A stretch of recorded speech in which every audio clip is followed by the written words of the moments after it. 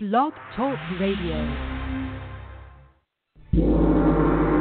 Welcome to the Hypnodojo, a place of learning for practitioners and students of hypnotherapy. Get your black belts in all things hypnotherapy as we whip into shape your mindset, mastery, and marketing. Relax, enjoy, learn. Here's your sensei, Linda Campbell. Boom, boom, like a boom. Boom, boom, like a boom, boom. Boom, boom, like a boom. Boom, boom, like a boom, boom. Hi, this is Linda Campbell, and thanks for joining me at the Hypnodojo. We're going to talk about something that has been coming up for me a lot lately with classes that I'm teaching that I just feel I really need to say something about. And it's really about how we're communicating to our clients and how that communication is so different from the communication that we do with friends and family. So this is a mindset piece. Now, there's certain mindsets that we have to adopt as hypnotherapists, and part of that is really embodying the role of the hypnotherapist and communicating in a way that is different from how we do normally. So think about this. You're hanging out with a group of your friends, you're out for coffee or having drinks, and somebody offers an opinion about something that you disagree with. What do? Now, some people might just hold back their opinion, but with our friends, we might be more inclined to voice our opinion, to debate, to argue with them, to maybe even try to convince them that we're right and they're wrong. And in the realm of friendship, this is perfectly fine. It's part of knowing one another, bonding with each other. You know, we don't have to all agree on the same thing. However, that way of being, where we offer opinions, where we might offer advice, where we might try to convince somebody, where we might disagree with somebody, where we might debate with somebody, is a completely different form of communication than what we're doing with our clients. When we embody the role of a hypnotherapist, we're going to be speaking differently. We're going to be listening differently. Now, obviously, there's a different way of speaking in terms of using a hypnotic voice. So this is my regular speaking voice. I speak quickly. I wave my arms around a lot. But when I've got somebody in hypnosis, I slow my voice down. It's deeper. It's more melodic. It's not as fast-paced. So obviously, there is a difference when it comes to our speaking voice and our hypnotherapy voice. But that's not exactly what I mean when I say that we're going to be speaking differently. There's a different interaction with our friends than there is with our clients. With our friends, it's back and forth. You share an opinion, I share an opinion. If we disagree, we say so. We debate. There's room to argue. But not so with a client. The time with your client should always, always, always be about your client. When you're with a client, sorry to tell you this, but your opinions don't matter. Your beliefs, your attitudes, your preferences, your tastes, all that stuff should not exist in your relationship to your client.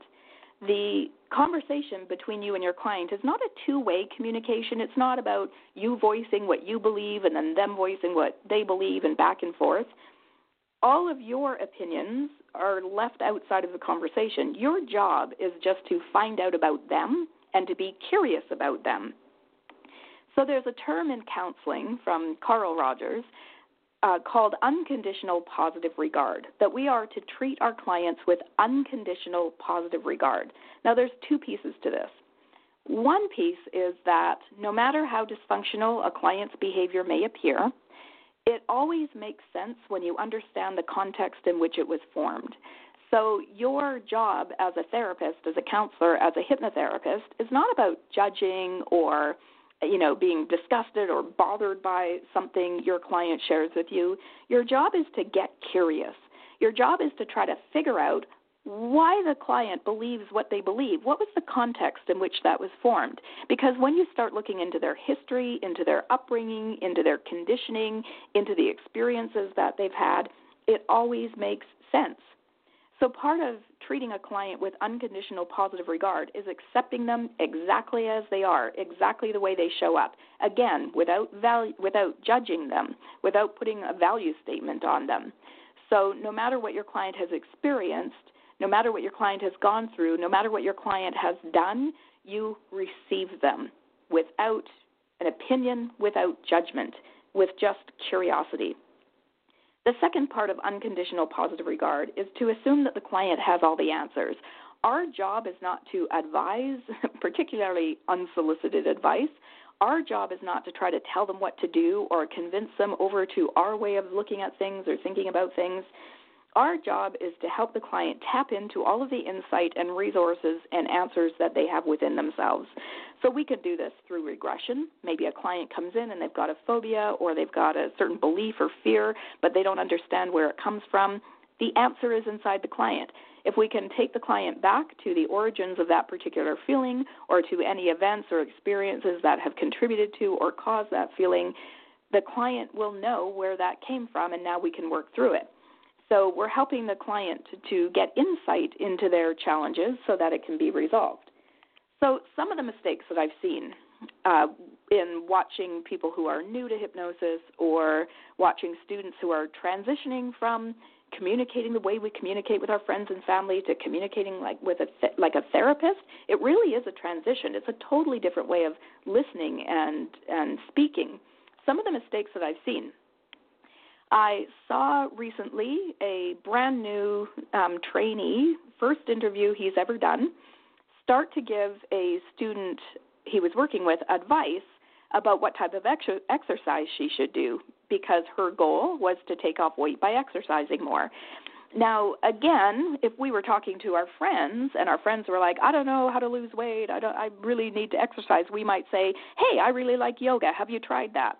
But with a client, it's not about enforcing what we believe onto them. It's not about them, about advising them in what we like or what we think works. It's about helping them to come to their own conclusions. So a better way of handling that situation would be to ask the client, what would you like to do to take weight off? What kind of exercise appeals to you? Or even better yet, put them in hypnosis and prompt the subconscious to give them insight into what would be the best approach for them.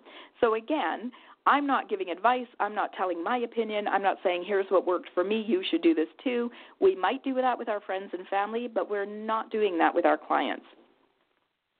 So we're not advising. We're not offering opinions. We're not judging. We're kind of like an open channel, just supporting, listening, receiving the client as they are, and attempting to understand them. And as I said, being curious. Now, when I speak to my friends and they're telling me about something that's going on in their lives, I'm listening. I might be like, oh, man, I've been there too. That's a sucky place to be. I might be asking some questions. I might be offering support. I might be asking if they want advice.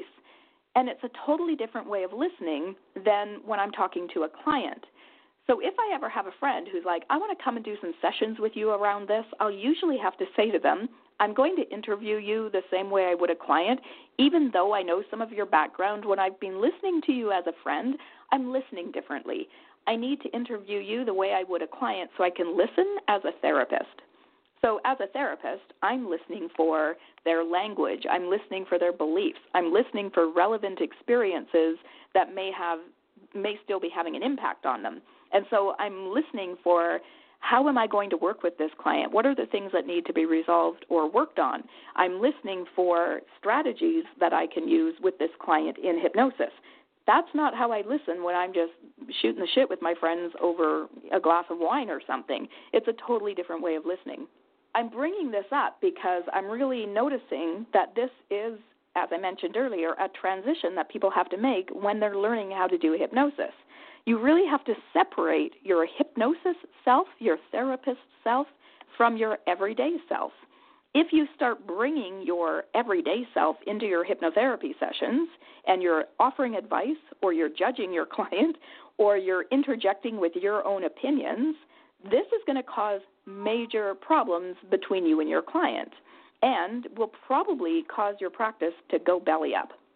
So, for example, I witnessed in one of my classes recently, and trust me, this took a couple hours of me lecturing afterwards to address. Two students were working together. One was playing the role of the hypnotherapist. The other one was going to be going into the chair to do hypnosis. And it's known that the person going into the chair has a fear of cats. And the person who was acting as a therapist commented, well, who has a fear of cats? That's just silly. Cats are so cute and cuddly, right before the session was about to begin. Now, I wasn't in the room for that, but I did come in the room a little bit later on, and I observed the person in the chair who typically, when I work with her, goes into hypnosis pretty deeply, but she was tense. She had her arms crossed across her body. She was, had her legs crossed, was kicking one of her feet, kind of fidgeting it, so clearly not relaxed. And when she came out of hypnosis, I asked what had happened, and she said, well, as soon as this other person mocked her goal or mocked her problem, she felt completely unsafe, couldn't go into hypnosis, and basically spent the whole time sitting there resisting what was going on.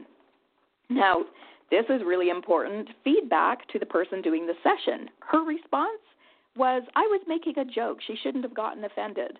Well, you can't make a joke at the expense of your clients. You can't make fun of your client's goal. There is just no planet where it is okay to say that this goal is funny or your goal is silly or your goal is ridiculous. These problems that people have are real problems to them. Even if it sounds funny or silly or ridiculous to us from the outside, it is causing them distress in their lives. It's causing them to miss out on opportunities. It's causing them to experience anxiety. It's causing them distress. And the fact that the client had the tenacity, what's the word I'm looking for? One of the things that I say to my students is I want you to really consider where your client has come from by the time they come to see you. Okay? Oftentimes, hypnotherapy is not a person's first choice. They've done a lot of other therapy. They've done a lot of other modalities. They've done a lot of counseling. They come to hypnosis because they think, well, what have I got to lose? I've tried everything else. Now, hopefully this will change over time, and people will do hypnosis first and save themselves a whole whack of time. But oftentimes, they've done a lot of other therapy. So consider this. By the time the client contacts you as a hypnotherapist, they've dealt with their problem maybe for years or decades. They've had to share it with a lot of other people. They haven't gotten results, or at least the results haven't been substantial enough, or they wouldn't be trying again. And here they are taking another chance. They've looked for you, they've Googled you, they've found some information about you, they checked out your website, they called you or went through your booking calendar to set up an appointment. They probably have thought about this session in advance. What am I going to say? What am I going to tell this person? How are they going to respond? Is this even going to work? Am I even helpable? Can they help me? Is this a problem I'm ever going to be able to solve? They get themselves to your office. They wait in your waiting room anticipating meeting you. They don't know who you are. They don't know if you're going to judge them. They don't know if you've got the skills to help them. They don't know if they're even helpable. They come into your office, and once again, they tell their story to a stranger. Even though they've done this before, and even though they haven't gotten results, they're willing to sit down face-to-face with you and tell you their story again because they have enough hope that maybe this time somebody's going to understand what to do. Somebody's going to be able to help them. So think of all the steps the client has gone through. They didn't just pick up a phone and call you on a whim. They've probably been dealing with their problem for years and years and years by the time they get to you. And imagine your response being, well, who would have a fear of that? That's just ridiculous. I'm pausing because this makes me so crazy. And I'm trying to give the person who said this the benefit of the doubt. We might talk this way to our friends and family. We might kind of poke people for their problems. We might kind of, playfully put them down. Although as I'm saying this, it's like, damn it, we shouldn't even be doing that to our friends. We shouldn't even be doing that to our family members. Why can't we all just agree to treat each other with sensitivity and compassion and empathy and quit making digs at people? But back to the client. If you said something to your client like that, or you don't even need to say anything, roll your eyes, let out a breath like, oh, this is a ridiculous problem. Look impatient, look bored, look frustrated. There are so many ways of communicating that you don't believe your client has a real problem. And all of that stuff is going to shoot you in the foot.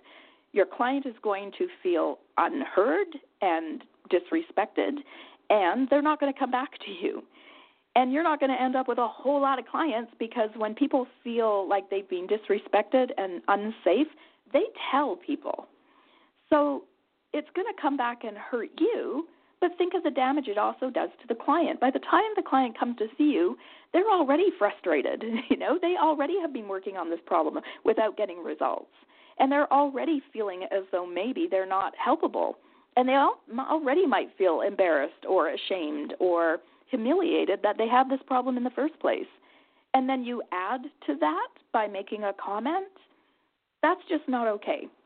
So again, I like to give people the benefit of the doubt and think that maybe this is just a transition that's required.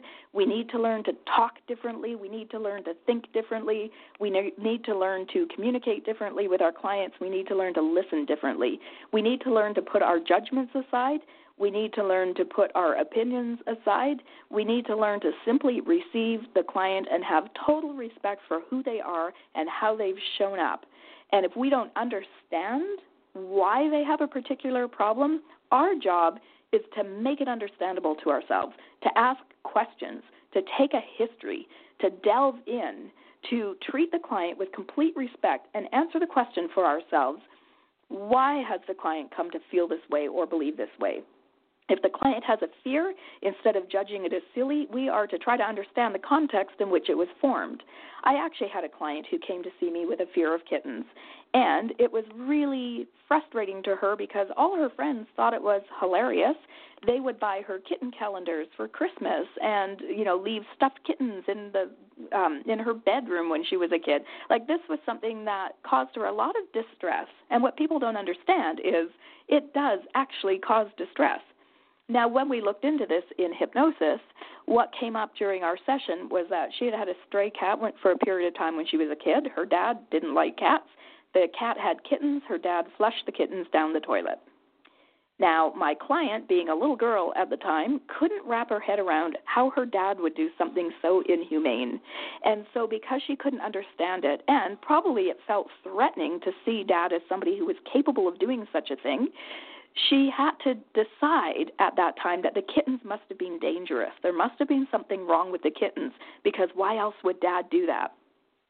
This is how the psyche works. If I see my dad as somehow being flawed, as being inhumane, then I have to worry about my own safety. And, oh, my God, that's overwhelming. So Dad's okay, it must be the kittens. This is how the human mind operates. Now, I want to take this even further. When I've told this story, people want to say, oh, my God, what kind of person is that father? Well, let's step back from that. For somebody to do something like that, they must have had their own experiences that have damaged them. It is people who have been hurt who hurt people. People who are well-balanced, who have sorted through all of their own stuff, who have worked through all of their own issues, don't need to cause that kind of destruction in the world. So when somebody acts in that way, there must be something operating within them on some deep level, some unresolved stuff that has made it okay for them to operate that way. Now, I'm putting that okay in air quotes in case you can't hear it. I'm not saying that this behavior is appropriate. This isn't about me excusing or defending or even tolerating somebody's behavior. But anytime we see somebody acting in a dysfunctional way, that's because there's something going on within them that is responsible. Probably Dad had been mistreated himself. Probably Dad had been, observed abuse himself, and that has become his normal. Clearly, Dad's got something going on within him, or he wouldn't need to act that way. So as soon as we pass judgment on the client, we say Dad is evil or having a fear of kittens is stupid, we are dismissing the client completely. We are interfering with rapport, and more importantly, we are damaging that client. That client has already been damaged by their experiences of life, and now we are damaging them even more by not validating their experiences. So if a client reveals a fear, our job is to get curious and understand the context in which it was formed. I've seen everything from that fear of kittens to a fear of belly buttons to a fear of thinking, a person who would start to panic when they became aware that they were thinking. And in every single case of a phobia or a fear, it made perfect sense when you understand the context. The fear of belly buttons went back to a woman being in her bathtub as a little girl and her mom jokingly saying, oh, you don't want to unscrew your belly button or your legs are going to drop off. Being a kid, not understanding mom was making a joke, the subconscious being protective and illogical, she carried that fear forward. The fear of thinking was a girl who was in school, was struggling in school, mostly because she had a bad home life, and so she was always anxious. She got put in the special classroom at school.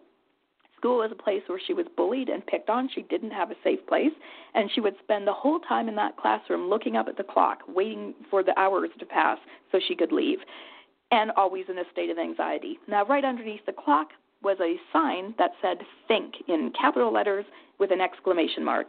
So this is how a phobia gets formed. This is how a fear gets formed. She's in an anxious state, watching the clock, and in the periphery of her vision, she's taking in think, think, think, and that think is being associated to all that fear. So later on, we've got somebody who's got a phobia of thinking, who becomes panicky when she realizes she's thinking. So again, these aren't funny phobias. There's nothing wrong with these people. These aren't dysfunctional people. Everything makes sense when you understand the context. Same thing with an odd behavior or a habit. We need to understand how it serves the person. We need to remove our judgment. We're not to express surprise or in any way make the client feel embarrassed or uncomfortable, unsafe, or ridiculed. If the client is not relaxing, if the client is not returning, if the client is not getting results, I really challenge you to look at yourself. Look at what you're doing. Look at what you're saying. Are you being too laissez-faire with your clients? Are you in any way saying something or communicating, even through your body language, that you're not validating your client's experience? Are you offering unsolicited advice? Are you telling the client that they're wrong? Are you trying to convince the client that your opinion is more important or more valid than theirs? All of these things are going to interfere with your therapeutic relationship. Now, there's another piece to this. I've been talking about our personal self versus our professional self. Now, one of the great things about studying or learning to become a therapist is you develop skills that will carry over into your personal life. So this can be good. You might be more compassionate. You might be more empathetic. You might be a better listener as a result. But it can also be detrimental, because as you develop compassion and you're treating people with unconditional positive regard, you may start to let people get away with things in your personal life more so than you might otherwise when you're not looking into the reason underneath their behavior. Now, I've had an experience of this in my own personal life. Again, when I approach my clients, I approach them very much with the mindset of curiosity and trying to understand where they're coming from. But I've discovered recently that this tendency to do this in my personal life is really just creating problems for me. I'm going to read you a Facebook post that I made some time ago, and it was really interesting because I just posted this for myself.